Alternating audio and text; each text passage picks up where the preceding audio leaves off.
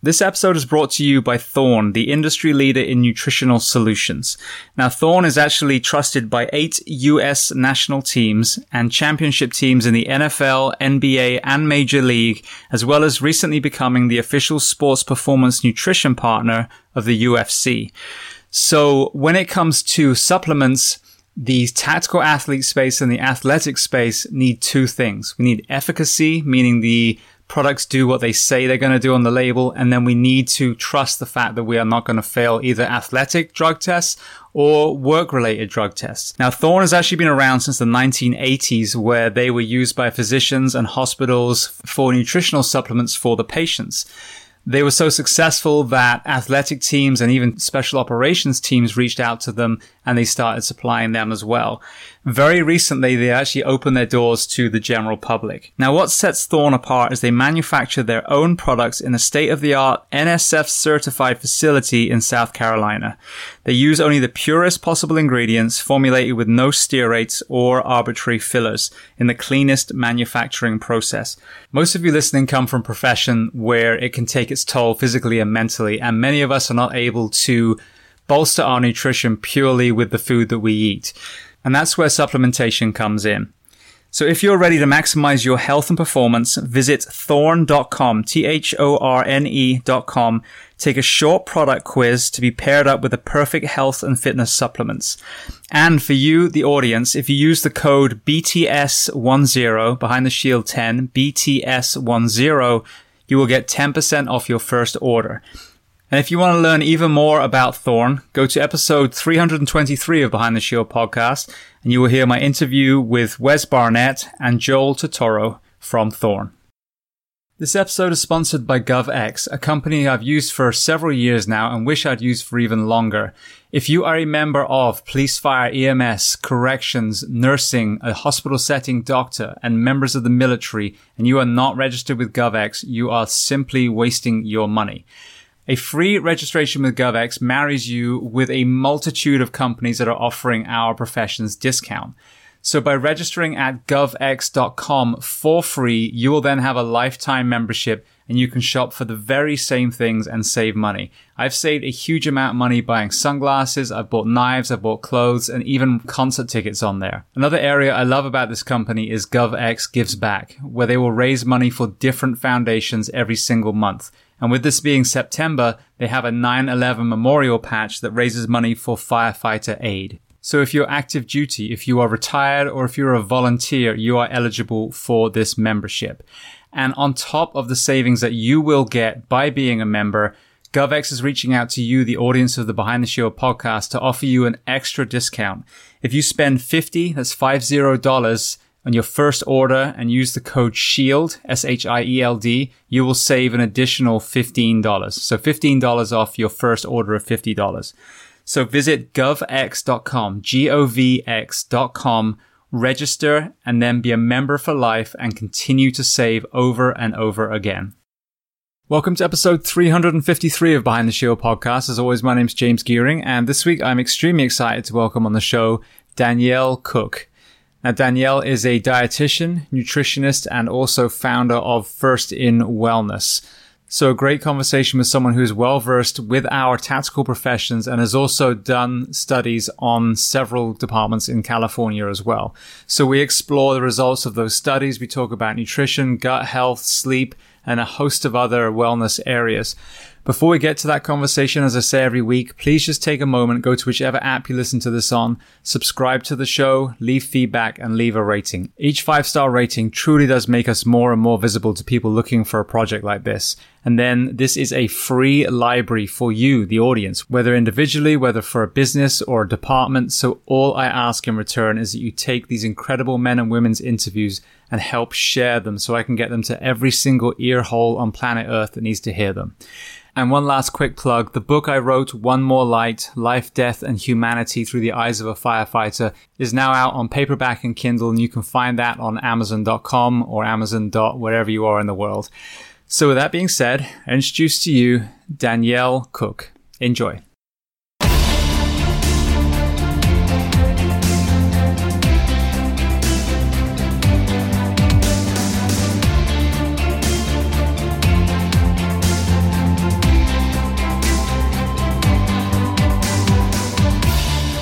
So Danielle, I just want to start by saying thank you so much for taking the time to come on the podcast. Thank you for having me. I'm really looking forward to this. Me too. So where on planet Earth are we finding you today? I'm in Santa Cruz, California. It's hot here, unusually hot, and we have a few wildfires burning right now. Actually, it's pretty smoky here at my house. Yeah, and I've seen one of my Anaheim close friends was on, I forget which one it was, the one outside LA they had. But yeah, it seems like they're just popping up everywhere at the moment. Yeah, we had a crazy lightning storm the other night. I've never seen anything like it in the time that I've lived in California, and I've lived here 23 years now, and I've never seen anything or heard anything like it. It was basically a dry lightning storm. I think they had some rain, but barely any where we were. And this whole sky was lit up, and it was so loud. I've never seen anything like it. Yeah, well, we have a lot of lighting here, but it's Florida, so we get so much rain that it's not really a big deal. We get fires, and they can get big, but generally, even if the lightning does kick something up, it's normally not too bad. That's a blessing. Yeah, it is. It is. All right. Well, then starting at the very beginning, where were you born? And then tell me about your family dynamics. So what your parents did and how many siblings? Yeah. So I was born in Massachusetts, Cape Cod area. And I'm the middle child. I have an older brother. He's about a year and a half older, and a younger sister who's 6 years younger. So she was always kind of, the pain. Both my parents were teachers. So I grew up in a household that really supported education and valued education. And so I grew up very curious about things and wanting to learn more. So I definitely had that curiosity nurturing. And I also grew up in a household where strong hard work and perseverance was really valued. And so that was, kind of gave me value, that work hard and go out and do things and do your best. And so I grew up in that kind of household with a lot of support for hard work and for just giving it your best. And so that was how I was raised. I grew up playing sports, and I played soccer and lacrosse through college. And I owe, I think, athletics to keeping me on the straight and narrow. And I loved athletics. And so I really was interested in fueling my body and staying in shape. I definitely had a tendency towards overtraining, which is something maybe we can talk about today. I think maybe a couple of people listening can relate to that, and learned kind of the hard way that, training smart is way better than overtraining, and definitely, fast forward 20 years or so, 15 years or so, and kind of drove myself into the ground. So that was a life lesson that kind of propelled me into what I'm doing now. Brilliant. Well, going all the way back, so you mentioned that your parents were teachers. I'm curious, you got a mother and a father as a teacher.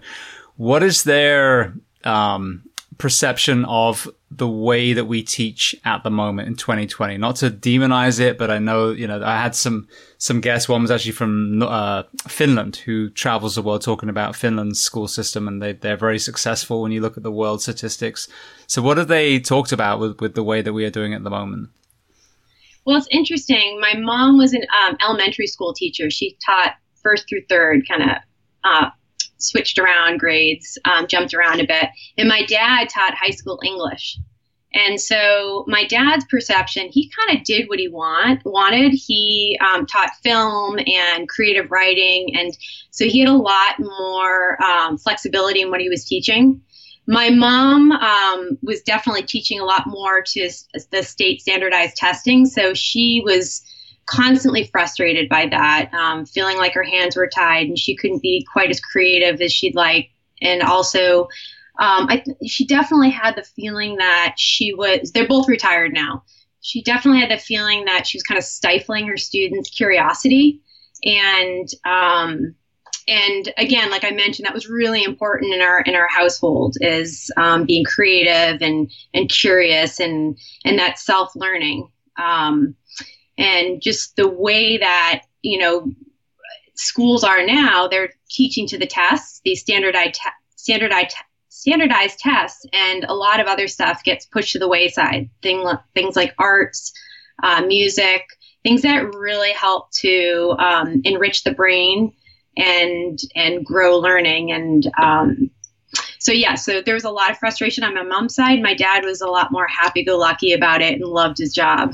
Right. Yeah, because it's been interesting, and I know we're going to get to COVID because you guys have the program as well. But with this, COVID hitting towards the end of the school year last year or early this year, here we are now 4 or 5 months into it, and it's partly what we're going to talk about as well today on the nutrition side. I've seen the precautions, I've seen the hand washing and the social distancing and the masks, but I haven't seen any discussion on changing, like you said, putting more PE back into school, changing what we're feeding our children, doing the actual prevention resilience side that will then, make people less vulnerable to a virus like this. And I think the schools are a place that we should be starting to do that. Absolutely. I mean, just in general, aside from COVID, it's getting kids at a young age and teaching them about resiliency, both physical and mental resiliency, is just a perfect opportunity they're like little sponges to start teaching them that. By the time they're in their 20s, 30s, 50s, it's not too late, but it's a little bit harder. Now you're teaching an old dog new tricks. So. Yeah, exactly. Well, what about when you were at school age, career aspirations? What did you want to be when you were in high school? Oh, God, I had no idea. I was busy playing sports and having a boyfriend. I think the thing I thought about most in high school was being a physical therapist. And again, I think that had more to do with just my love of athletics and human performance. I enjoyed, I thought about nutrition, but I really put a lot more emphasis on physical training versus what I was putting in my body, and just balancing my stress hormones and all the stuff I know now. I wish I had known that back then. So high school, I would say it was more of a physical therapist. And I had an interesting college career. I went basically just to go, I went to a school that had recruited me for soccer, and I didn't really think much about academics until about my sophomore year. And then I realized, I was an English major, and the only reason I was an English major was because one of my professors said, you should be an English major. You write very well. And so I said, okay. And then it dawned on me that I didn't really want to be an English major, and I had no clue what I was going to do with it. So I switched schools and started studying nutrition. All right. Well, then walk me through that. So from your college education into your first experience working in that field. So I started off in the hospitals. Basically, you go through, I went and did a graduate degree in nutrition sciences. And then after that, in order to sit for the exam to be a registered dietitian, you have to do an internship. And so I did my internship and got hired a month early from that internship. And so I just went and worked in the hospitals. And I'm glad I did that. I learned about the clinical side and learned that I didn't want to stay in the hospitals. It was the longer I worked there, the more I realized I was kind of putting a Band-Aid on things, and you would go in and do patient education, but it was, one, they weren't really in a place to be learning and receptive to new information, and two, the information we're giving them, I don't think, looking back, was not very helpful. And then I went into, I was a nutrition support specialist, so I specialized in tube feedings and TPNs. Intravenous feedings, just because I thought that would be a little bit more challenging. And I did that for a few years. And then I went outpatient and became certified as a diabetes educator. And I did that for a number of years.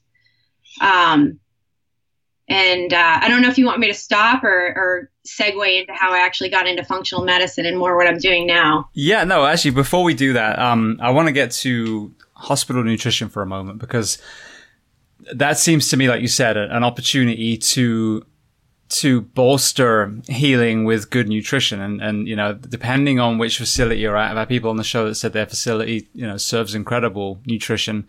I've seen a lot of the hospital food given to the patients in hospitals that I've worked at and done clinicals at. Doesn't seem to be, you know, the top-notch nutrition. So just, you know, as an unbiased look, what was your experience with hospital nutrition? Was it an environment where the nutrition was valued and seen as part of the healing, or was it more just feeding the patients until they were discharged?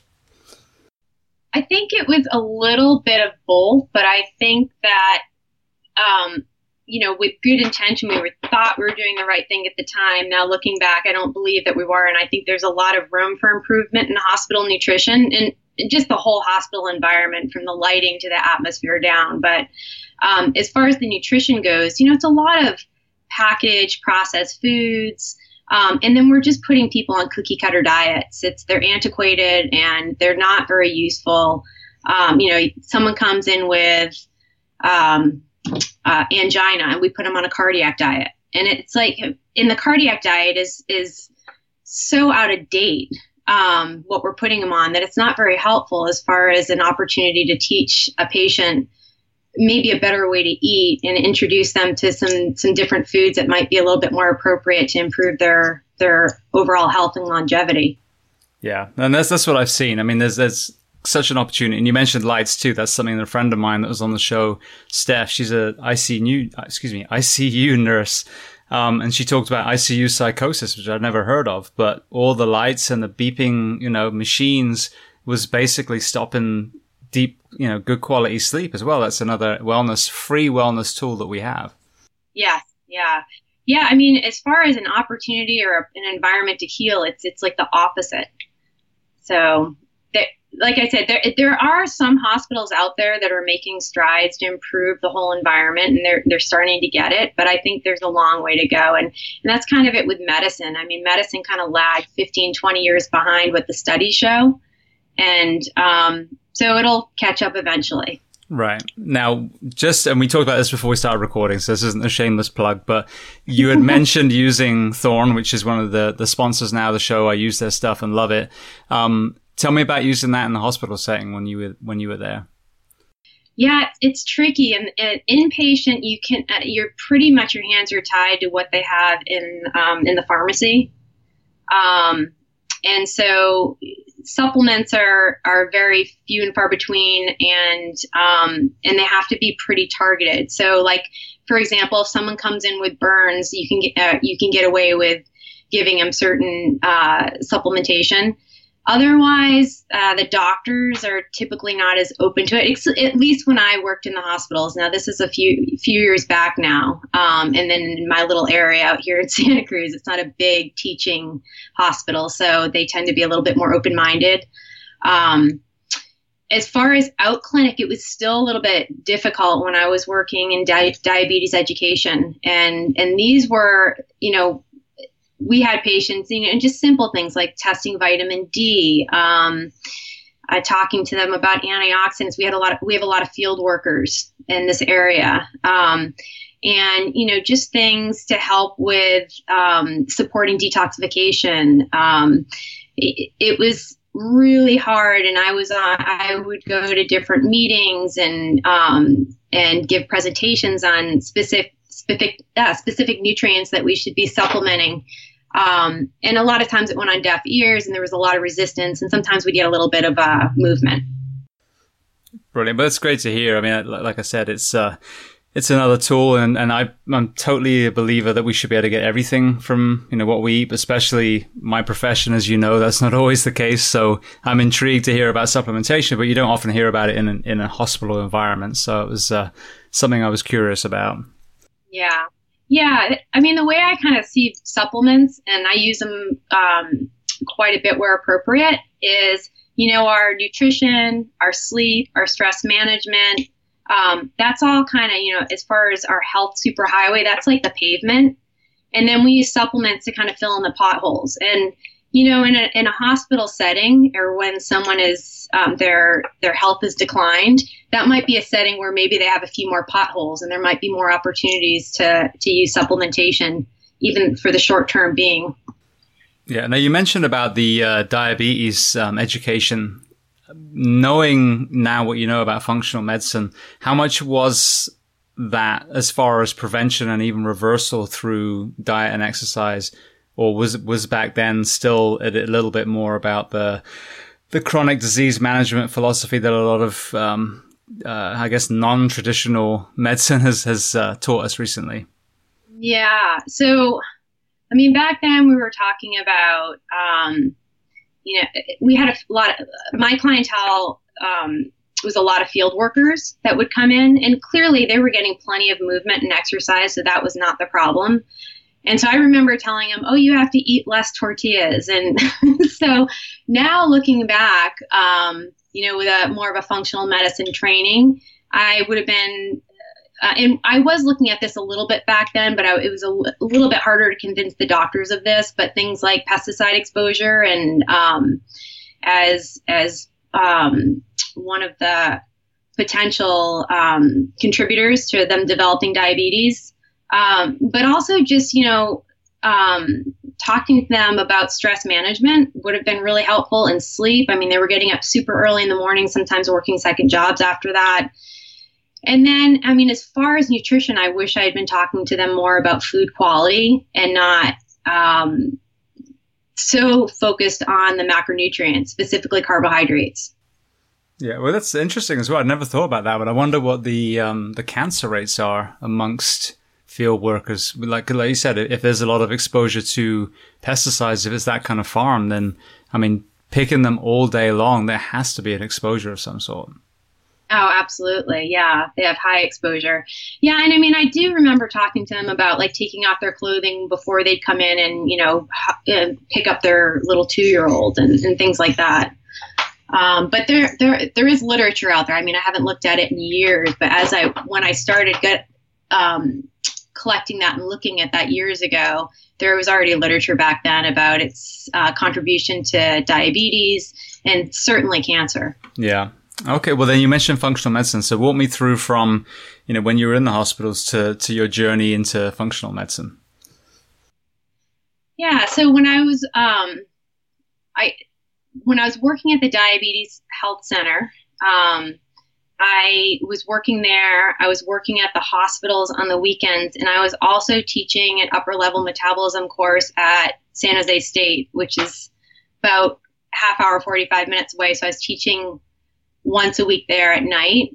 And then I started dating a guy, and he'd like to stay up till 11 o'clock at night. And then I was still trying to get up at 5 in the morning and work out. And so I wasn't getting enough sleep. I was really stressed. I hadn't studied metabolism in a few years, so it was like I was trying to relearn everything every week. And I wasn't fueling properly, and I just started getting really run down, and I started developing a lot of gastrointestinal problems, sleep issues, a lot of weird symptoms. And that kind of started me on this journey of trying to figure out what was wrong with me. I went to a lot of allopathic Western medicine trained doctors, and they just kept telling me, the biggest thing was heartburn. They kept telling me, you just have too much stomach acid. You need to take an acid suppressant. So they put me on a PPI. Okay, this doesn't work. Okay, double the dose and then triple the dose. And then I was losing a lot of weight, and, all this weird stuff was happening. Eventually, this led me down the road to visiting with a functional medicine practitioner. And it was the first time I felt like someone kind of understood what I was talking about and was listening to me. And it got me really curious. And then I started following their recommendations, and I started feeling better. And then, I wanted to learn more about it. So I started asking questions, and then I started going to conferences and trainings. And then eventually I kind of talked my way into a job as of leading the functional medicine part of the practice at a women's health doctor. And then I really grew in that job with my functional medicine training, and and I was reading like a book a week. I mean, I was so hungry for that information, and it just made sense. It was the first time something made sense since I got out of college with that dietetic degree. And, I just remember as a nutrition or as a dietitian prior to that, I was always looking for the next job, like, oh, maybe I should be a nurse, or maybe I should go back to school and be a PA, and that was the first time I was like, no, I was meant to be a dietitian. This is why I'm doing this. So that's kind of how I got into functional medicine. All right. So then with that in mind, let's start with diabetes. That's a good kind of anchor point. So what then did you see as far as let's say the global diabetes epidemic that we're seeing at the moment, traditional chronic disease management versus, the things that you learned now in the functional medicine lens? Oh, yeah. I mean, traditional is, you're overweight, you're eating too many carbohydrates, or you have a family or a genetic predisposition to developing diabetes. And, there are different types of diabetes, but without going into that, we'll assume we're talking about type 2 diabetes. And what we're not taking into consideration in the Western medicine model is all the other lifestyle factors other than exercise and eating too many carbohydrates. There's a lot beyond that that's going to contribute to elevated blood sugars and insulin resistance. Things like sleep. So I don't know if you want me to jump into this now, but yeah, jump away. Okay. So sleep is definitely going to contribute to an elevation of your blood sugars as well as insulin resistance. So when you're not getting enough sleep, that's a stress on your body. And so that's going to increase your stress hormones like cortisol. And cortisol, when that becomes elevated in the short term, it's not a big deal. In fact, it's a good thing. Cortisol helps bring down inflammation, and it's life-saving. But in the long term, when someone's chronically sleep deprived, or they have really poor sleep hygiene and they're just not getting good quality sleep, or maybe they have sleep apnea or another sleep disorder, then now they've got chronically elevated cortisol. And so one of the things cortisol does is it stimulates your liver to release glucose, or your blood sugar. And typically, if you are not insulin resistant, if your insulin's working well, insulin kind of works like a key, like opening up a door in the cell, and that lets glucose into your cells. But when cortisol is chronically elevated, it contributes to causing insulin resistance. And so now you've got a lot of blood sugar, and then that sugar can't get into the cells, so the blood sugar stays elevated. So that's kind of one way. Cortisol will also, as far as contributing to diabetes, is you're going to have a lot more central fat deposition. So you're going to have a lot more weight gain in your belly, what we call belly fat, when you have a lot of chronic elevation of cortisol. And then that cortisol also stops working as well, because you actually can form cortisol resistance. So now the cells become resistant to cortisol. And so your body will pump out more cortisol, just like it pumps out more insulin when you become insulin resistant, to try to get sugar into the cells, or do whatever the job that needs to be done is.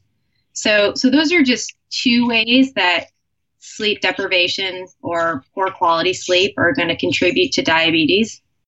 Right. Now, just to tack on to what you said, because I think it's important, especially when we think about some of the older firefighters, and then also the kind of stereotypical caricature that the police department often is labeled with. But like you said, the obesity gain, the weight gain.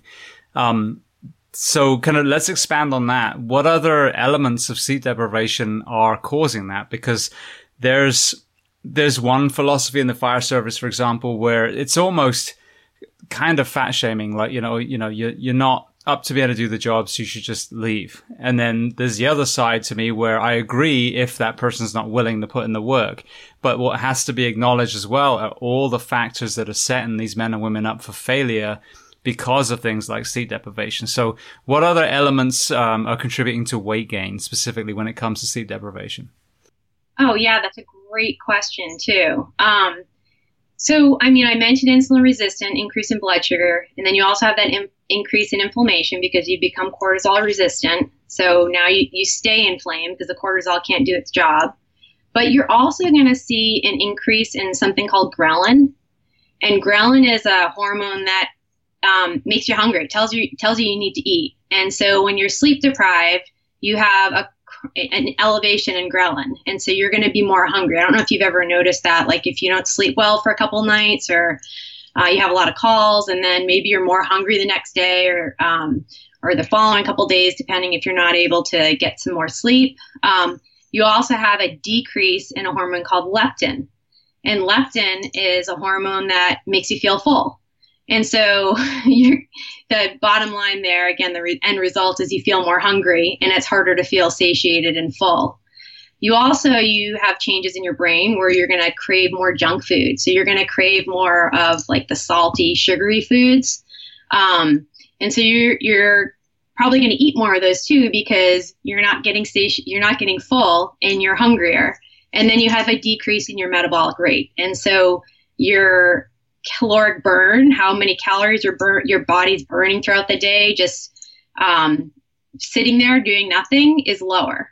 And so you're eating more calorically dense, nutrient deficient foods, and then you're not burning as many calories. So it's really setting you up for weight gain. Yeah, I had Kurt Parsley on the show, who's a Navy SEAL turned function medicine doctor. And he was saying the same kind of thing, basically, that the joke about coffee and donuts for police officers is true, and the sleep deprivation is behind it. The caffeine is a stimulant, and the donuts is exactly like you were saying, the ghrelin.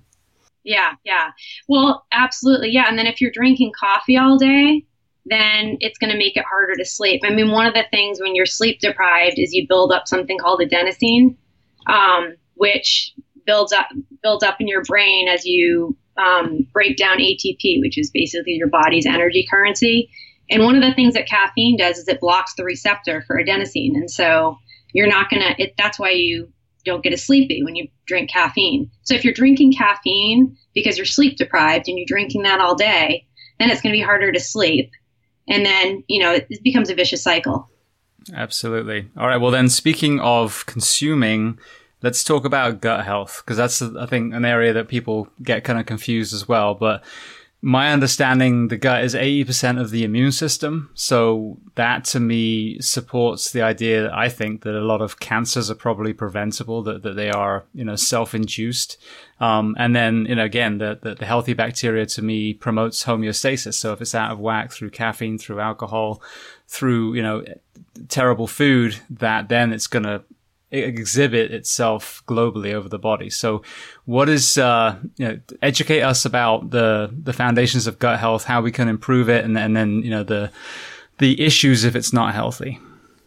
Yeah, no, that's another great question. And GI cancers are one of the higher cancers in the fire service as well. And yeah, you're right. It is 80% of the immune system. And, just to jump off of and kind of close up the whole sleep discussion on this one is when we're not getting enough sleep, that's going to alter the balance of the bacteria that lives in our gut.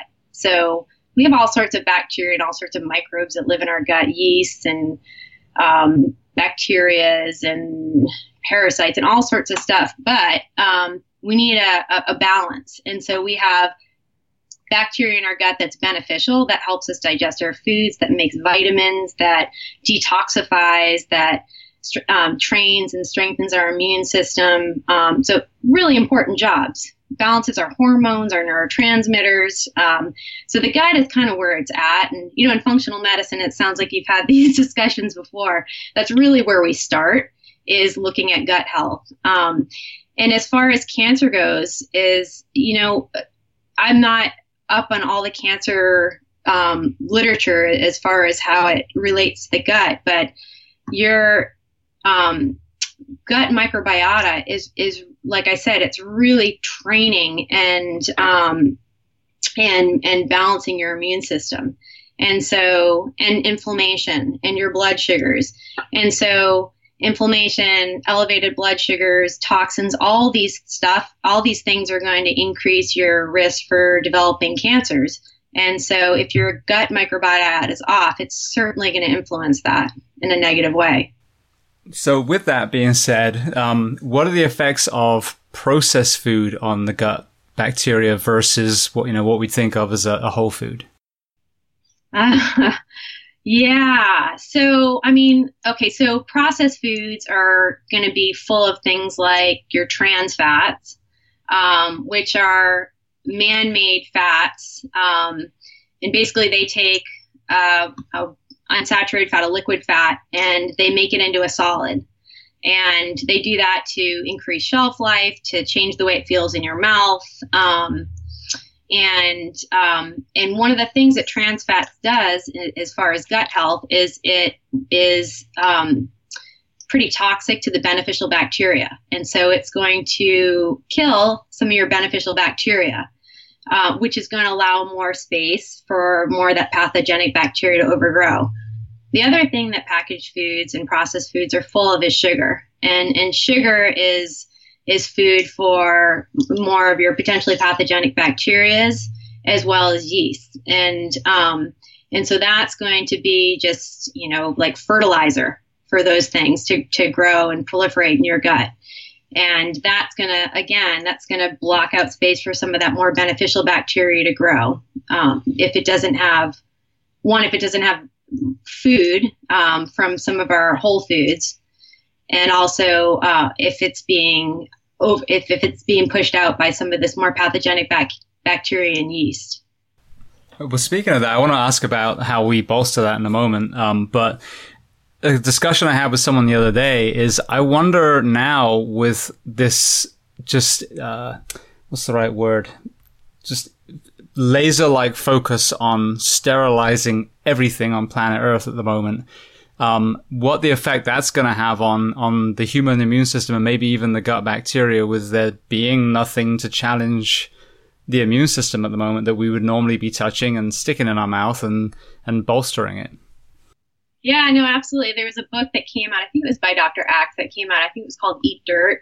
And it was all about, just eating more dirt on your vegetables. So growing your own vegetables and not washing them. And there are microbes in that soil, these soil-based microbes that are very resistant to things like antibiotics and some of the other things that kill off our beneficial bacteria, but they're also great for making a healthy, beneficial environment for your beneficial bacteria to be able to grow and thrive in. And there's supplements out there, which maybe you've heard of some of them, it's just basically the same thing. It's spore-based probiotics. Yeah. Actually, just to give a thorn a plug, I take theirs, and I've taken a host of probiotics, so I can actually say yes, these are good. But I was amazed how well their ones worked. If people have a kind of imbalance that is pretty obvious, then even if you just do one 30-day cycle, I was very impressed. Yeah, I've taken theirs as well. And the neat thing about soil-based is you're not trying, because you can't really repopulate the gut. You have to create an environment for that beneficial bacteria to grow. And the soil-based probiotics are one of the things that helps to do that. Yeah. Now, what about kombucha? I drink that a lot too. What's your stance on that? On kombucha, I think it's great. I mean, the only time I've seen people have problems with kombucha sometimes is if they have severe yeast overgrowth and they've become really sensitive to yeast, and then they're sensitive to kombucha and they'll be symptomatic. Right. Okay. Well, I want to kind of reframe the lens a little bit, and we can tie in the COVID program that you've set up for first responders as well. But one of my frustrations I have now, as we are, 5 months into this pandemic, is that we are being sold that we have to do all these things because it's about human life. And if you don't wear a mask, then, you want to murder everyone. But I'm not seeing any discussion, like I mentioned with the schools, on improving the nation's health, especially not in the US at least. There's no discussion on changing factory farming, on the way, like you said, with pesticides, the way we literally, grow our food, the school food, the mental health, all these things. So, firstly, what is your interpretation on this issue? Do you think it's just a disease, or should there be a discussion on the resilience of the human being's response to this disease? Well, absolutely. I think there should be a discussion about it. And I think that's part of the reason that the U.S. has been so hard hit. We're not a very healthy nation. So there's a lot of insulin resistance, overweight, obesity, chronic inflammation. And we're eating, the vast majority of Americans aren't really eating food. They're eating the kind of this Franken food, this stuff that your body doesn't even know what to do with. And it's definitely changing the balance of our gut microbiota and therefore our immune systems. So, really early on, I've been talking about this. We need to build our resilience. Yes, it's important to wash your hands and socially distance and wear a mask, but eventually, a lot of us are going to be exposed. And so my thought is, if we're going to be exposed, if our body is resilient, hopefully we're not going to have as strong a case or as severe a case. So for example, one of the reasons a lot of, people are dying is this inflammation that just runs out of control. And if we are already chronically inflamed and your inflammation is already at a high level, then you're at a higher risk for developing a more severe case of COVID. And so one of the preventative or resiliency building things you can do is to try to reduce and modulate and control that inflammation. And inflammation is not a bad thing, but chronic inflammation is a detrimental thing to your body.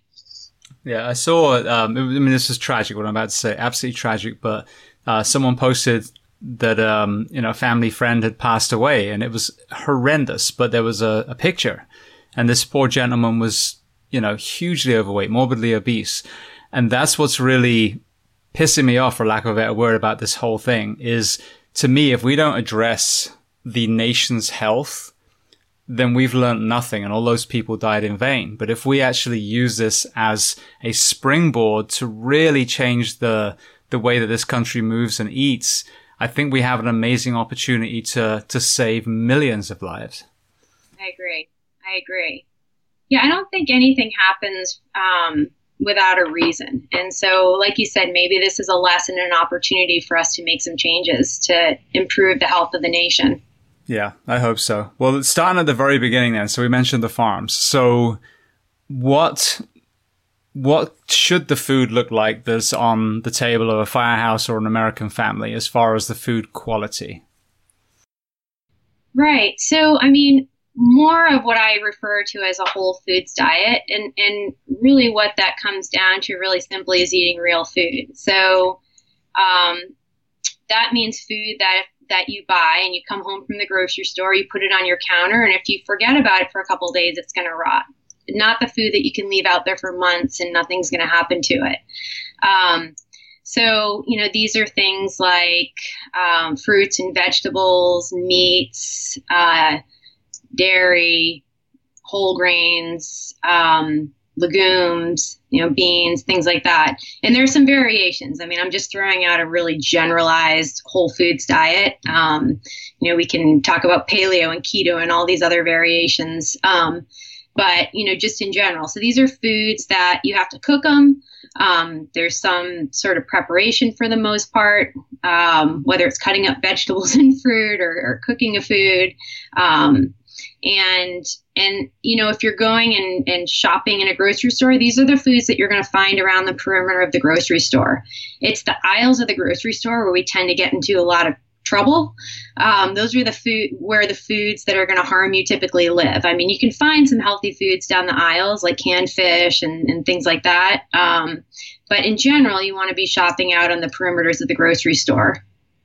Right. And then as far as the actual cleanliness of the food, the quality of the food, I think there's a myth out there that, healthy food is more expensive than processed food. So what in all the coaching you've done so far, how can people find cleaner food that's not going to break the bank?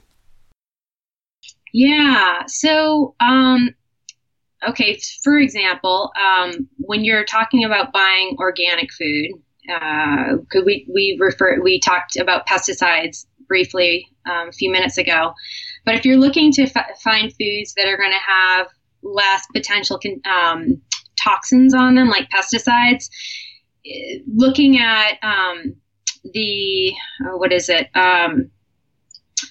Clean 15 and the Dirty Dozen Environmental Working Group. They have a little app that you can use. You can go on their website, and every year they go and they list the Dirty Dozen, the 12 foods that have the highest amount of pesticides on them, and then the Clean 15, the 15 fruits and vegetables, sorry, I'm referring to produce, that have the least amount of pesticides on them. And so what I tell people is, if you're concerned about pesticides, then buy organic, the Dirty Dozen produce. So whatever produce is on that Dirty Dozen list, try to get that organic. The ones that are on the Clean 15, you probably don't need to spend extra money, because organic can typically cost a little bit more. So that's one thing. The other thing is Costco is one of the biggest producers of organic food. Now, I haven't looked deeply into their growing practices, but that's one way, is buying in bulk. And when we're talking about produce, now you're getting more produce and there's the chance of it going bad. But my response to that would be, well, maybe add more vegetables to your plate. So adding more color. Or you can go in with a neighbor and divvy it up, or a family member, if you have family that lives nearby. The other thing is, a lot of people are growing their own gardens now, and I know that takes a little bit more time, but people are growing what are called victory gardens, especially if they don't have a lot of space. They're growing in windowsills, and they're growing in planters, and you can grow things like leafy green vegetables, which are really easy to grow and don't take up a lot of space. So you can grow fruits and vegetables that don't take up a lot of space, that don't take up a lot of time. So those are a couple ways. And fruits and vegetables, by and large, are not a whole lot more expensive than your chips and ice creams and a lot of your processed foods. So swapping out for those. And then also things like grains and beans and lentils, those are pretty cheap. And so those are a lot cheaper than all of your processed foods. So getting things like those. And then for your meats, there are a lot of different ways to try to get the price down. One is buying in bulk and freezing if you have the freezer capacity. Talking to local farmers and seeing if you can get a co-op. You can also do that with your fruits and vegetables if you have local farmers near you.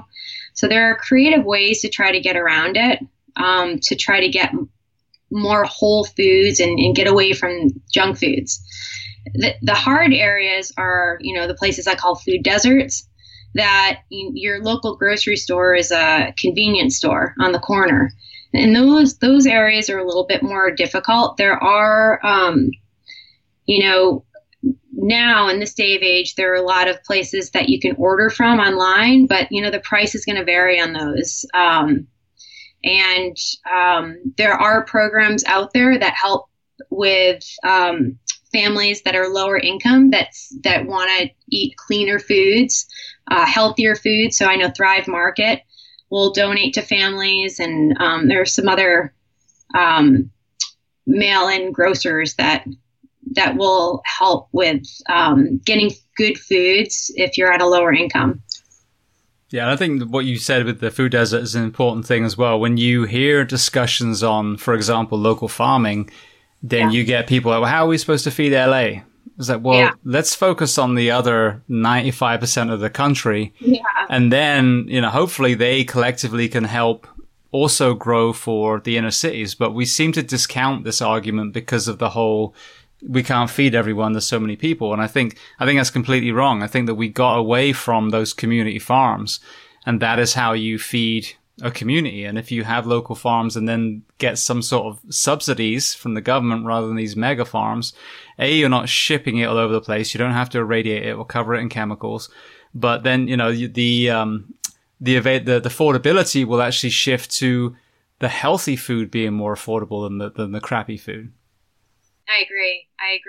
Yeah, and there's actually, I was just reading an article about a woman artist down in LA area, and she's doing just that. She's working with local farmers to create basically kind of like a farmer's market for lower income families.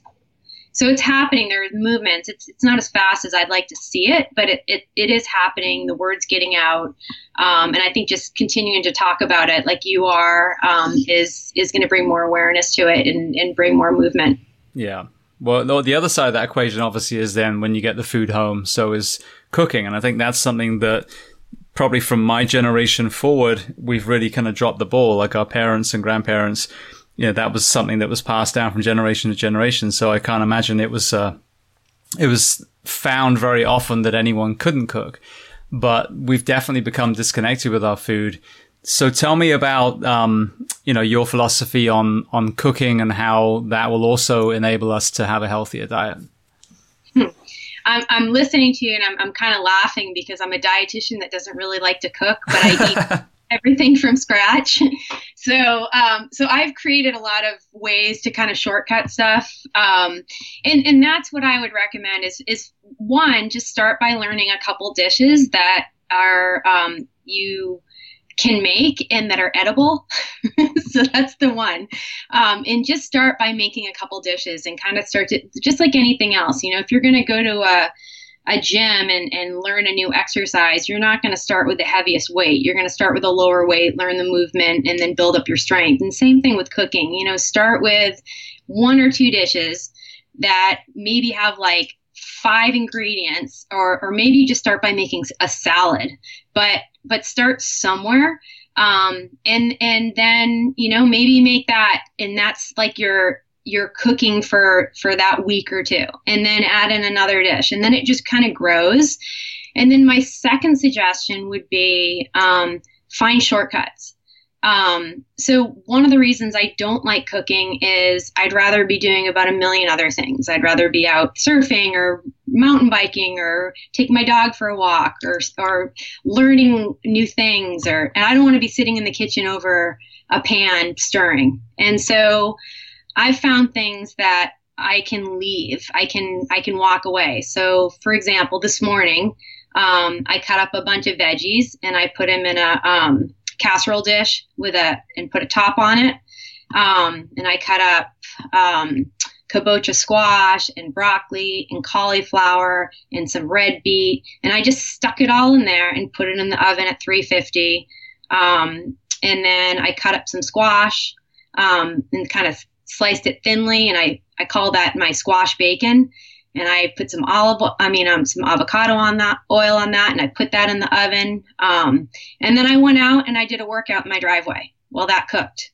And then about halfway in, I threw some fish in the oven, and then I went back out and finished my workout. And I came back in, and my food was cooked for the day. And then I'll just eat that in the morning, and then I'll have some leftovers for the day. And so that's kind of how I try to avoid cooking. So my suggestion would be, it doesn't have to be something like that, but maybe you get an instant pot, or you start doing more crock pot meals, or, find things that are easy to make that don't require a lot of time, and you're going to be more apt to do it. Versus if you say, okay, I'm going to start cooking, and you start finding recipes that have like 20 ingredients and about 30 different steps for the instructions, and some of the words you don't even know what they mean, and you have to be in the kitchen for 2 hours, and then it comes out burnt. So, find things that you're going to somewhat enjoy making, or that are easy enough. So I've kind of got it down where in the morning it's almost meditative for me to cut up vegetables. And then my third suggestion would be to plan ahead. So when we are hungry, and especially if you're getting home from work, or you're hungry, the last thing you want to do is like cut up a bunch of stuff to make a salad and then cook stuff. So the more stuff you can have kind of pre-cut up and ready to go, the better, that you can just throw in. So for example, maybe you get some, burger meat, and you bring that home and you make it into patties and you freeze a bunch of those in individual patties with maybe some butcher paper between so they don't stick together. And then maybe you went to the Costco or the farmer's market, and you get a bunch of veggies and you cut up a bunch of veggies and put them I have big Pyrex dishes, but maybe you put them in Ziploc bags or whatever and just reuse those Ziploc bags each week. And so you have stuff all ready to go. So if you're home and you're starving and you've got a bunch of veggies cut up, maybe throw together a quick salad while you throw those those burgers into the oven, with maybe some root vegetables that you have cut up, and you just stick it in there and you sit down and eat your salad. And then at least you're not so hungry you're going to chew your fist off. So that kind of thing, just preparing ahead. And those are I would say those are my 3 biggest suggestions. Brilliant. Well, I mean, you've added, you kind of highlighted a point as well that I've had in a couple other discussions, which is, the food prepping thing was big for a while in the CrossFit space. And it's kind of funny because really that's leftovers. So that's something that I found in our household here is we'll normally cook for double the amount of family members that we have. So there's nothing more convenient than reheating something that you made yesterday or the day before. So that's to me is another time saver, is just make more so you can eat it twice. That's brilliant. Yeah. And, and a lot of times it even tastes better the second round. So yeah, exactly. Well, you when you were describing your meal the other day, you triggered something as well that I wanted to ask you about. So one of my guests, Julian Pinot, who's actually like a strength and movement coach initially, he started discovering that he would eat all his carbs, and these are mixed in obviously with vegetables, his carbs during the beginning of the day because it would stimulate his sympathetic nervous system, and in the evening is when he had his proteins, and he wouldn't have any carbs, and he'd just have vegetables with that. So that down-regulated his nervous system and then helped him sleep better as well. What is your philosophy on mixing carbohydrates and proteins, or should they be separated? Yeah, so I've looked into the food combining thing a lot, and I haven't found a ton of research on it. And I'd love if you have any, or if your friend does, to see it. The thing about nutrition is it's so individualized. From what your health status is, what your movement's like, or your fitness is like, what kind of fitness you're trying to do, what your training looks like, how much sleep you're getting, what your insulin sensitivity is like, if you're a male or a female, and if you're a female, what part of your cycle are you in. All that stuff is going to influence your macronutrient makeup, so your carbs, proteins, fats, and also what time of day you're eating them. As far as combining them, I just for the most part, unless someone has like a lot of digestive issues, and maybe we try that, and I don't know if it's something physiologically that's happening, because I don't think it makes a difference with the enzymes and all that I've heard people say. And maybe it's psychological, but maybe they feel a little bit better. We might try that for a little bit, but I don't use that a whole lot. What I do is I will adjust and we'll kind of play with the ratios of carbs, proteins, and fats that they're eating. Okay, brilliant. Yeah, I mean, he was describing that one inhibited the absorption of the other as well. But again, like you said, I've tried it. I actually like it. I've been doing it myself. And again, it feels when you have meat and carbs together, to me, that is when you get that gut bomb. And for me personally, when I've separated them, I can still consume the same amount of meat, but I don't get that feeling anymore. So, again, it's just something for people to kind of play with. But, so I want to transition to kind of the first responder community. Obviously, it's something that you guys are working with now with First In Wellness. But before we get to what you guys do, tell me about the Berkeley and the Santa Clara studies. Yeah. So, when I was working at California Center for Functional Medicine, we were approached by Berkeley Fire Department to work with a recruit class. And we did a 4-month study with them. And we did 3 different modules. We taught them, gave them some information on nutrition, Then we did a module on sleep, and then we did a module on stress management. And we did the first year, we did a lot more data collection. So we did labs, and all of them. We did a baseline set of labs as well as a post-study set of labs. You know what? The post-study set of labs, I don't think we actually did. We did a baseline. I don't think we ever got to that. But we also had them wear glucometers, or not glucometers. We had them wear why am I blanking on the name?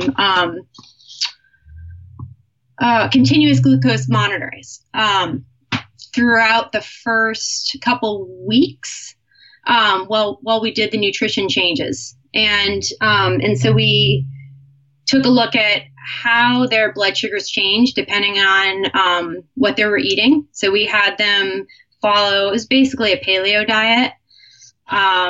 And we had them follow that for, I believe that this is a few years ago now, so I'm trying to remember back. I haven't talked about this in a while, so I apologize for being a little fuzzy. And we had them follow that for 4 weeks. And then, so we had them wear a continuous glucose monitor, a CGM in the beginning, and then again at the end, so two times. And then we compared what their blood sugars looked like. And I'm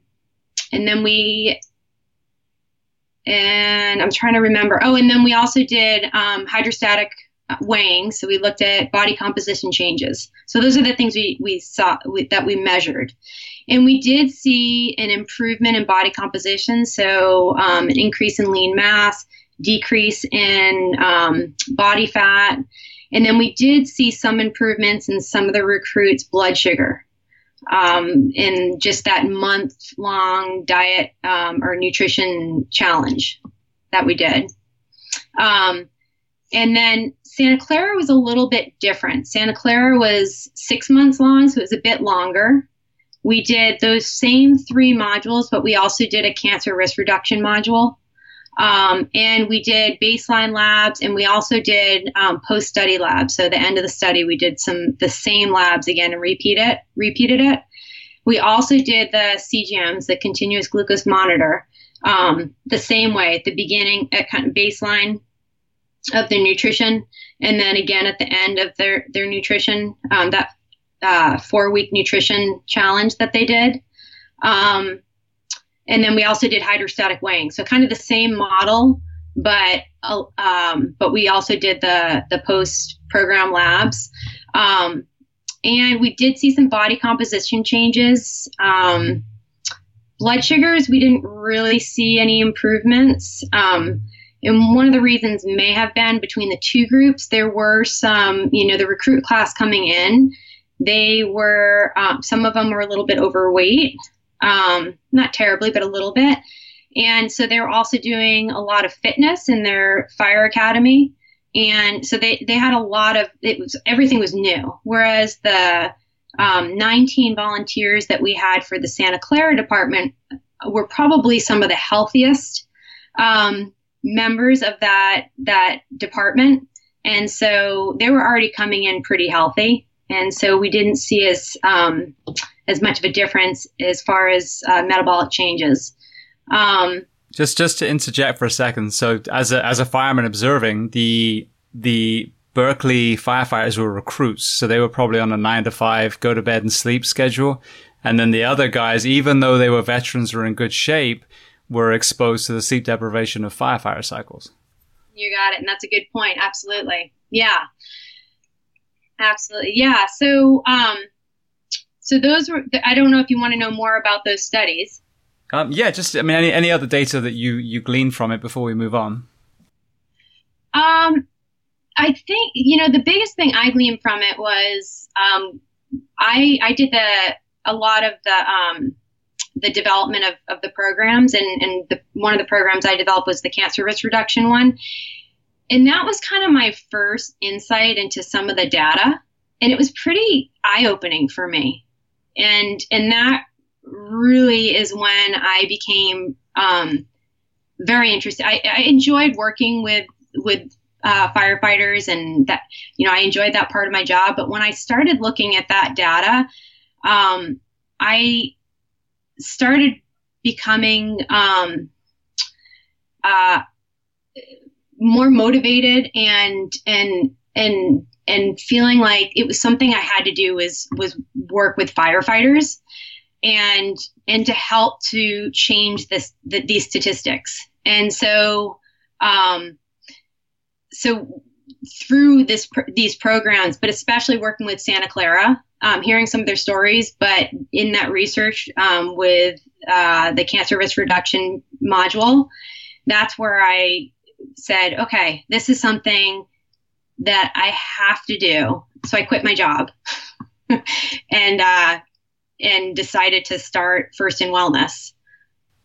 Amazing. So that's a great segue. So we were connected with Mike Salemi, who was on episode 254. So tell me about the genesis of First in Wellness. Oh, yeah. So I met Mike in the Santa Clara study, and I was so impressed with him and just so enjoyed working with him that when I started thinking about leaving First in Wellness, I started thinking about, well, I wonder if this is an endeavor Mike would want to do with me. And so I called him up and said, hey, I'm quitting my job, and I'm going to start a first responder wellness program, and I'm going to start with firefighters because I know that population. Are you interested? And he, can I say, well, I'm just going to say it anyway. And of course, Mike's response, his enthusiastic response was hell yes. And so, so he and I sat down, and I quit my job, and we started First in Wellness. And I think it was one of the best decisions I ever made. And I'm very excited. And working with Mike has been just such an amazing experience because he's enthusiastic, he's thoughtful, he's knows his stuff. I have some background in fitness as far as I was a personal trainer, and I studied exercise physiology when I was in grad school, but I probably know enough to be dangerous. And Mike is, the real deal. And so he was the only one that I wanted to work with on this program. Yeah, what I loved about Mike as well is that he's hugely out of the box when it comes to his thinking as well. And when we did the interview, it's probably when you guys first started doing this. I think maybe I've got the timeline wrong, but he'd just come out of a Cambo retreat where he'd done the poison from the toad. But that's what you need. You need people who are going to put down standard textbooks that have said this is the way we've always done it, and that are experts in kettlebell training, or like you said, different types of eating, whatever it is, so that you have this toolbox. So firefighter A walks through the door, and you're like, okay, well, you're probably going to need this and this, but firefighter B walks through, well, you're completely different, so you need this. We can't, as you mentioned earlier, we can't treat everyone like they're made in a factory because we're all different. Exactly. And that's one of the things that is quite a bit different about this program is one of the components is we have coaching, and we have it's our 90-day program. It's 3 modules: nutrition, building psychological resilience, and then sleep.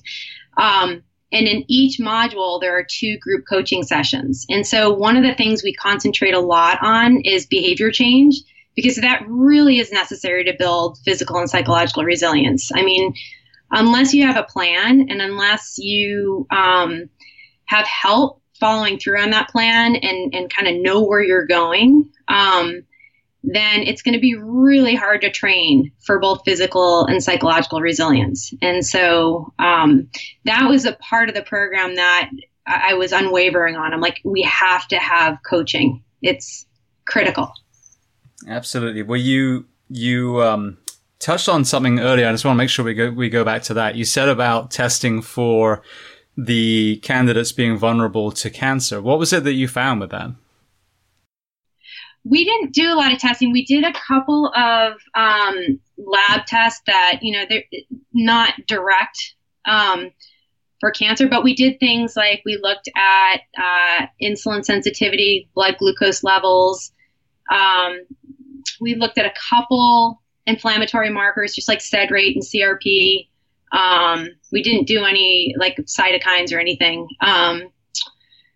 And so we kind of indirectly looking at risk, but we didn't do any specific direct cancer studies. I mean, as far as like imaging or anything like that, and blood work that might be more specific. Okay, but with the risk factors, were they higher in the group compared to a civilian population? I think, yeah, oh, absolutely. I mean, as far as risk factors, just sleep deprivation alone is a risk factor. And, chronic elevation of stress hormones is a risk factor. And your exposure to carcinogens is a risk factor. These are all risk factors. Being, overweight, obese, those are risk factors. Those, not in that study population, no, but everyone was of healthy weight, but that is a risk factor. So yeah, it's definitely higher than the general population. Yeah, well, I'm glad you even listed it that way because, again, it fed into the thing that I'm so passionate about. But that's an area in the fire service where we seem to be very myopic when it comes to cancer. It's like, oh, well, it's the fires, it's the gases, it's the carcinogens. And again, kind of like COVID in a way, we're looking at the virus and we're forgetting about the resilience of the human being. And to me, having worked in my last fire department that basically never saw fire and lost handfuls of people, it was only a 4-station department, person after person after person to cancer. So if it was carcinogens alone, they should have been the healthiest fire department on the planet, but they were far from that. So that's an area that I'm glad, thank you for kind of explaining that, because again, to understand why we need to change the work week in the fire service is we're not going to fix the cancer issue until we fix the sleep issue, in my opinion. Oh, absolutely. I mean, my answer to that is always, oh, well, it's because of carcinogens in smoke. Yeah, there are definitely more carcinogens in smoke, the plastics and chemicals on the modern furniture. But my answer is always yes, but there's some other stuff that might be contributing, and we need to look at that. Yeah, exactly. And that's the thing to me is like the human body is your shield. So if it's strong and you're exposed to the carcinogens, hopefully there's a good chance. I mean, we're getting better at not exposing ourselves, or at least minimizing it. But then hopefully your body will just process it and get rid of it. But if you're already, like you said, in an inflamed state, in a vulnerable state when it comes to your immune system, then it might just take that one last trigger to set it off to a cancerous, mechanism. Absolutely. Well, I mean, the International Agency for Research on Cancer and World Health Organization has ID'd shift work as a likely carcinogen. So we know, I mean, you guys aren't, we don't technically call it shift work, but if you're at a busy station where you're getting woken up all night, then that's pretty close to shift work. It's that disrupted sleep. We know that sleep disorders like sleep apnea, insomnia, those all strongly increase your risk for cancer, as well as the severity and how aggressive and deadly the cancer is. And, sleep disorders in the fire service, you've talked to a lot of people, you're a firefighter, they're not uncommon. I mean, if you look at the data, they're not uncommon. No, you walk into a regular firehouse these days and it looks like the set of Star Wars, all the CPAPs lying around everywhere. Yeah. Are people wearing them? Yeah, I mean, people are good with them, but that's the problem is that to me, it's a great tool until you get your body back to where it needs to be, where you don't need it anymore. But again, like hypertensive meds, it's being prescribed as, all right, well, you're going to be on this the rest of your life, which again, I disagree with completely, the same as the testosterone, exogenous testosterone is being prescribed to everyone when most of these firefighters and probably other shift workers too, the testosterone's in the toilet because they don't sleep. So therefore, if you're able to either go to days for a while, or if you're older, even, take your retirement, whatever it is, and get your sleep, you won't need to be taking testosterone and be basically reliant on it the rest of your life. That's absolutely true. Yeah, there's a huge decline in testosterone with sleep deprivation. Yeah. All right. Well, then, when you first reached out, you talked about a COVID-specific 2-week program. So tell me about that. Yeah. So, when COVID emerged, Mike and I sat down, we're like, okay, we need to do something about this. And so we developed a free 2-week program to build resiliency for COVID. And so it's a lot of the stuff we've talked about. So it's it's a slimmed down version, a very slimmed down version of our 90-day program. We talk about nutrition, and specifically nutrition to boost immunity as well as reduce and modulate inflammation. And so that's kind of the focus on the nutrition section. And so we talk about things like reducing sugar and eating and eliminating inflammatory fats and staying hydrated and things like that. So all the nutrition section is specifically targeted towards building your immunity and reducing inflammation. Another component to the program is on sleep. And again, it's all focused and targeted on building up your immune system and reducing inflammation. And so we talk about some different sleep hygiene, some different sleep hacks, and how to do those.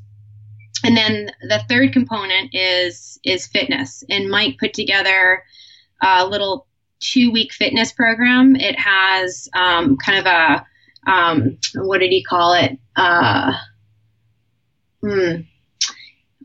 It has a workout in it that is, oh God, I can't remember what he called it. But anyway, it's like a 10-minute workout. It's a very quick, short workout. And then he has a longer workout in there. So more of kind of like a HIIT type workout. So he has an AMRAP and then more of kind of a HIIT type workout. So we put that together. And then we also have a little bit on goal setting. So just some guidance on how to set a goal and how to follow through on a goal and how to measure your goal and how to maintain your motivation to follow through with that goal. And so the program is designed to be short. There's a 1-week little warm up because we all need a little warm up when we're doing something, especially something new, to get you ready for the little 2-week challenge. And then within that 2-week challenge, there's a 2-week nutrition challenge where you pick your own goal. And again, we walk you through how to pick a goal. And then halfway through, you layer on a 1-week sleep challenge. And again, we give you some ideas for some goals, but then you pick what one you'd like to do. And then you have and then you follow Mike's fitness program for 2 weeks. And during that 1-week warm up, there's some videos on how to do the specific exercises and kind of getting you ready for that fitness portion as well. Brilliant. Well, you hit on a point as well that I actually talked about when this COVID thing first hit, which is spending, now 4 years talking about first responder health, amongst other things. What worried me at the beginning of COVID was I know the men and women out there protecting their communities are some of the most vulnerable. Even though when they first signed up for the job, they were probably some of the most physically and mentally resilient humans in the nation. Now, fast forward 10, 15, 20 years, they do not have the great immunity. They don't have a great resilience because of the way that we do business, the shifts. And so then you get this kind of fear mongering that we're seeing as well, which I see in a lot of the general population. They're scared. They don't go outside. They don't move around. They don't eat the right food. So understanding that we're a vulnerable population. And that's another reason why I think we should look at the work week, because the last people that you want to be dropping like flies are the firefighters and police officers and doctors and nurses of the world. But then, understanding, like you said, there are certain things that we can do to boost immunity. We can't stop this microorganism from, flying through the air, but we can, strengthen the castle and make us more resilient to it. Well put. Well put. Yeah. I mean, the truth is nobody was designed to do the job that you guys and ladies do. I mean, no one was designed. You guys are not gladiators. You're not replaceable. And we need to take better care of you. And that's, our whole mission is to help you guys and gals take care of yourselves and build that resiliency, both physical and psychological. Yeah. Well, so back to First In Wellness. Tell me, who can use you guys? What is it aimed at? And then how do they find it? Yeah, so right now we are offering a program for departments, and you can go on to www.firstinwellness.com, and you can get more information on there. You can also click a little button and fill out a short little survey to get more information from us about the 90-day program. And also from that website, you can directly sign up for the 2-week COVID challenge. In the near future, we're also going to have a program for individuals that'll be just like the 90-day program, but the coaching is just going to be a little bit different in it as far as how we offer the coaching. And another thing that we're working on, because we recognize that budget is the budgets for a lot of departments are not flush, and so we're working on partnering with grant writers to try to increase funding to help make this more available for departments. Brilliant. Yeah, because I love the way you're going to add the individual element too, because there are going to be people working for a department where it's just, that particular organization isn't interested in wellness. And I've, like I said, I've worked for both great ones and not so great ones.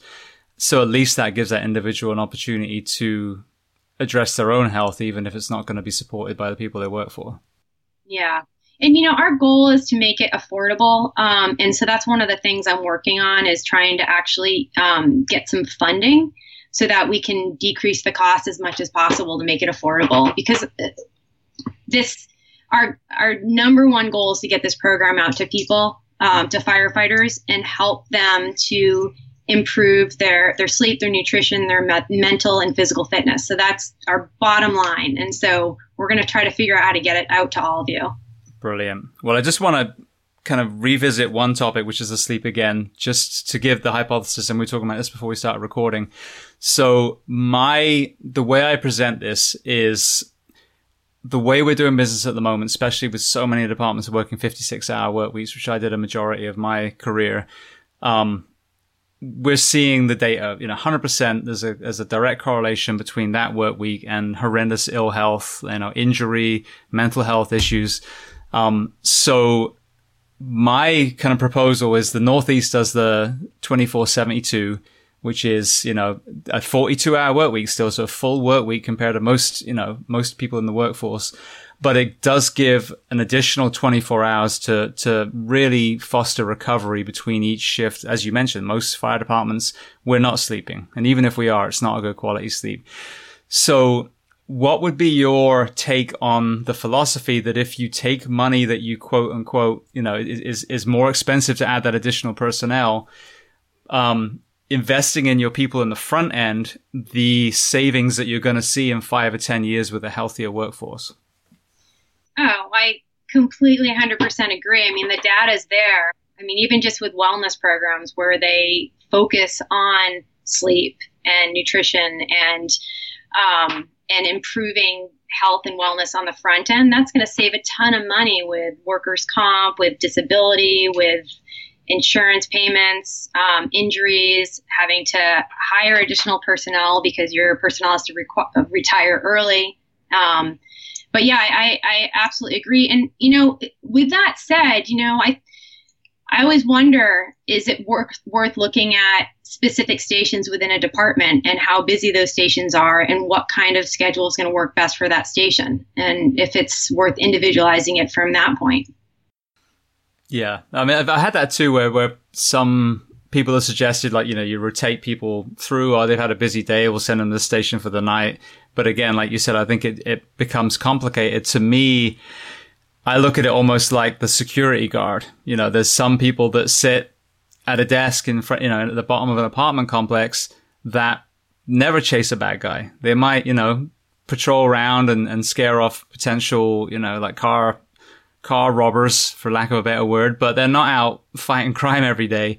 But the people want them there because they're the insurance policy. They're the deterrent, and then they're also there if something happens.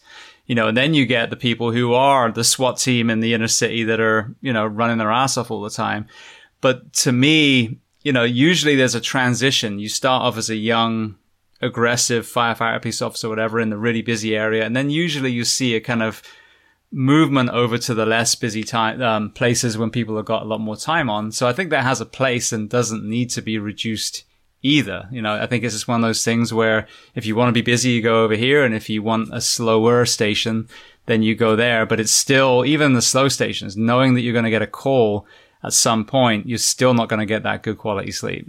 Exactly. So yeah, it would definitely be beneficial to change the schedules, change how that is, but also change potentially, the start time. So maybe shift that up an hour or two so people can get an hour or two more rest in their bed, especially if they're commuting.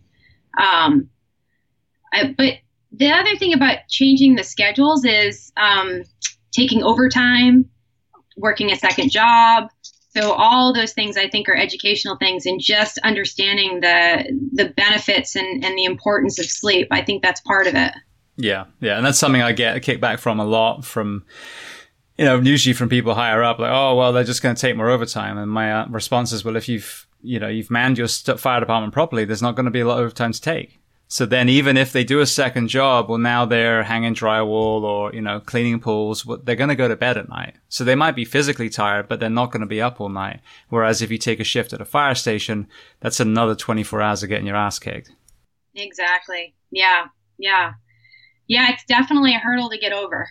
Yeah, it's not as big as everyone makes out. We just need to, just look to the Northeast and go, let's just do what they're doing. How did you do it? Teach us.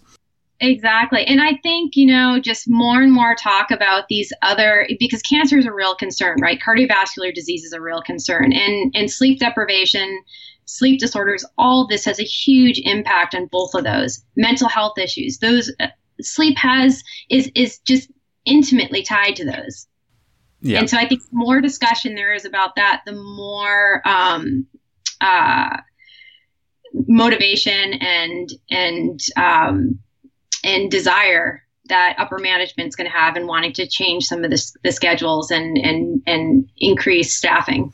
Absolutely. Well, I truly appreciate your feedback, because obviously you've got the functional medicine lens, but you've been working with our community for a while now. So I think it's something that people need to hear. Okay, well then I want to transition to some closing questions.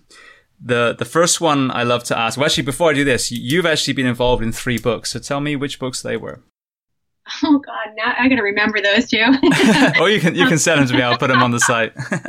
One was on thyroid disease. One was on endometriosis, or two were on endometriosis.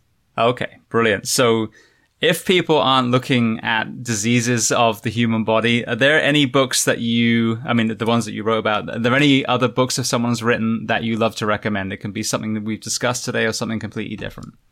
Oh, I'm going to look at my thing. Yeah. I think The Longevity Diet would be an interesting read. Have you read anything about fasting mimicking diet and cancer? I haven't. No, not that book. So that sounds brilliant. That's an interesting read for your female athletes. ROAR, ROAR, and it's all about nutrition and training for female athletes, which I found fascinating because as a female athlete all these years, I wish I say this so often, I wish I had known this years ago, but I wish I had known this years ago. So I think that's a really good read. And then, Why Zebras Don't Get Ulcers. You're about the 3rd person that's mentioned that book to me in the last 2 weeks. It's crazy. Oh, really? So I have to buy it now. And then Martin Seligman's work. Have you heard of Martin Seligman? No, I haven't. Any of his work. So he's done a lot of work with the U.S. military and building psychological resilience. One of his biggest thing is building optimism. And, a lot of times we think, oh, that person's optimistic or I'm just a pessimistic person. But optimism can be learned, and it builds resilience. It builds psychological resilience. And so it's kind of a muscle that you can work. So his work is very interesting. And he has a whole program with the U.S. military that he developed. And they've got phenomenal improvements in their mental health. Really? Mm-hmm. Okay. So Martin Seligman highly, and I think when you talk to Simon, he'll have some good books for you too on the mental health front. Excellent. Brilliant. Yeah. So he coaches our psychological resilience module. Fantastic. Yeah, I've never heard. I mean, I'm looking forward to talking to Simon. I think it's going to be incredible. And just to underline that, so first in wellness, you have you specializing in the nutrition element. You have Mike specializing in the strength and conditioning, and then you have Simon doing the psychological. So you've got all those experts covering all those bases. Yeah, and we have there's a company called Eversleep. They make a home sleep monitor, and they are reviewing all of our sleep module information. Oh, excellent. And we also use Eversleep in our program. So we do, home sleep testing. And then we also use Oura Ring. I don't know, you've probably heard of Oura Rings. Yes. Okay, yeah. So we use those in our program as well as some of our continuous coaching, because it gives daily coaching, but also just to monitor physiological changes as we go through our different challenges within the program. Fantastic. All right. Well, then that was books. What about a movie? Any movies that you love? Forgetting Sarah Marshall. That's a funny film. I love that movie. Icarus? Oh, Icarus. My husband just popped his head in. Icarus, yeah. Did you see Icarus? I did. It was amazing. I'd love to get that guy, but I'm sure he's probably buried somewhere in Russia now. Oh, God, I hope not. Yeah, that movie, that blew my mind. Yes, no, that was incredible. Actually, I'm getting a doctor on tomorrow who, one of the products he has is the blood restriction device, where they basically put like a compression band, almost like a blood pressure cuff, and you work out. And I thought it was just to kind of, accentuate the pump, but actually there's a lot of rest and regeneration properties to it, where it causes a global immune response, a healing response. But he was involved in the Olympic arena doing testing back in the day. So I'm going to actually get to pick the brains of an Icarus style doctor tomorrow. Oh, how fun. Oh, that's neat. Yeah. So that'd be a good one. All right, then. So the next question, is there a person you recommend to come on this podcast as a guest to speak to the first responders and military of the world? Now, obviously, I've got Simon coming on. Mike's already been on. And then it sounds like Martin Seligman would be a good person too.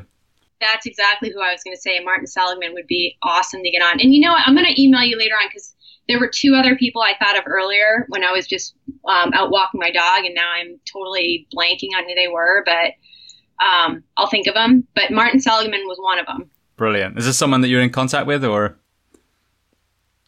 One of them is. Okay. Brilliant. Yeah.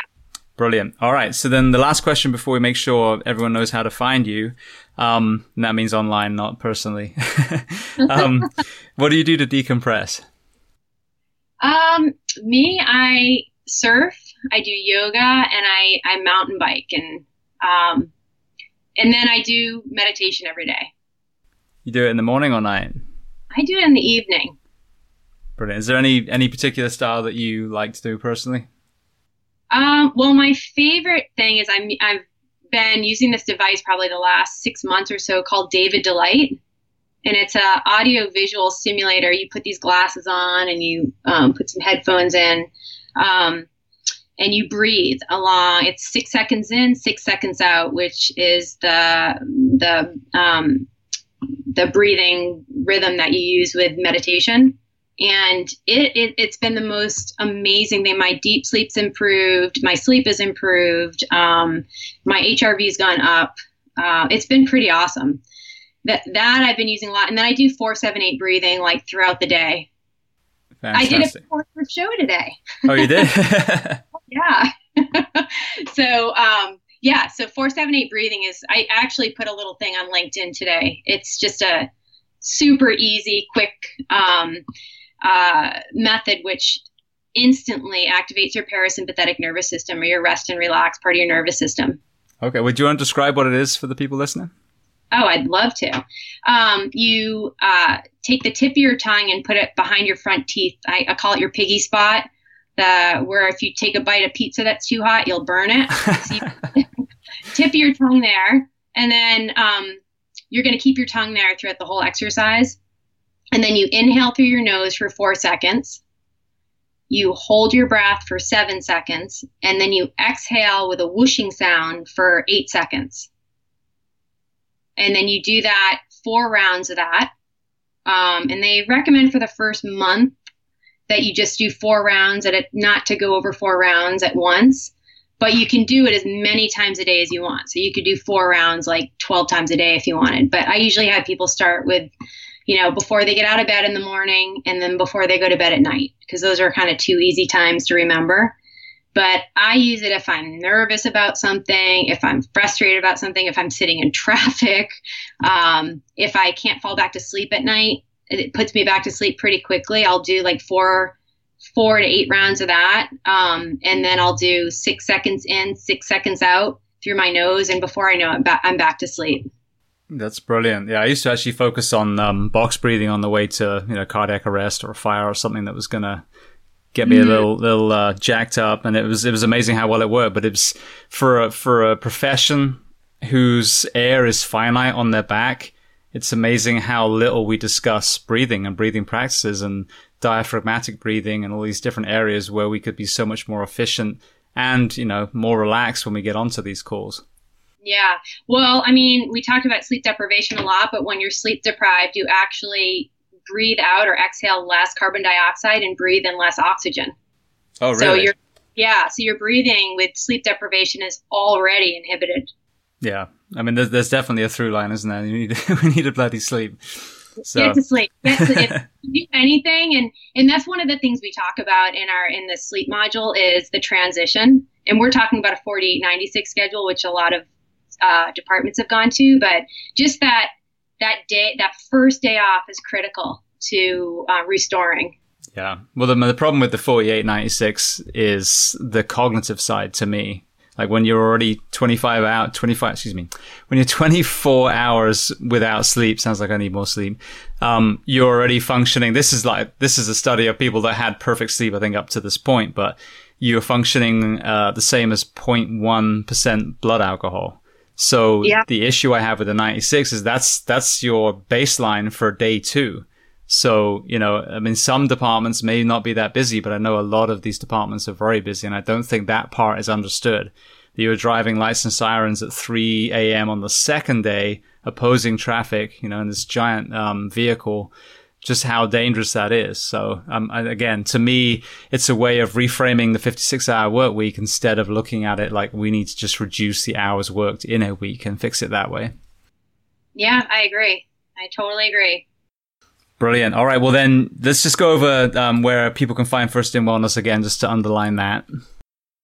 Yeah. So if you go to our website, www.firstinwellness.com, we're on LinkedIn as well.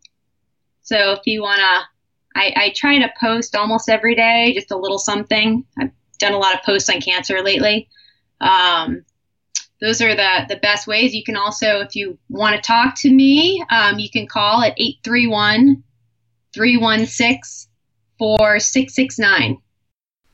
Brilliant. All right. Well, Daniel, I want to say thank you so much. Firstly, for reaching out. It's been so amazing as this thing has grown. More and more people. Like today, I've had about 4 or 5 guests suggested to me, completely unsolicited, and they're all amazing. I can't wait to talk to them as well. But so thank you for reaching out. Thank you for connecting me with Simon as well. But this has been a great conversation because coming from a nutrition element, but understanding not only functional medicine, but our profession, I think is really invaluable because normally people get one or the other, either a firefighter that's been slightly exposed like through a, online nutrition course or something. And I don't mean that to be patronizing at all.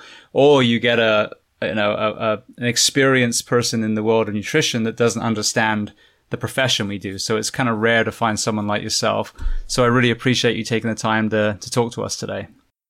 Thanks so much for having me on, and thank you for doing what you do. Like I said earlier, I looked at your bio and it moved me to tears. So keep it up.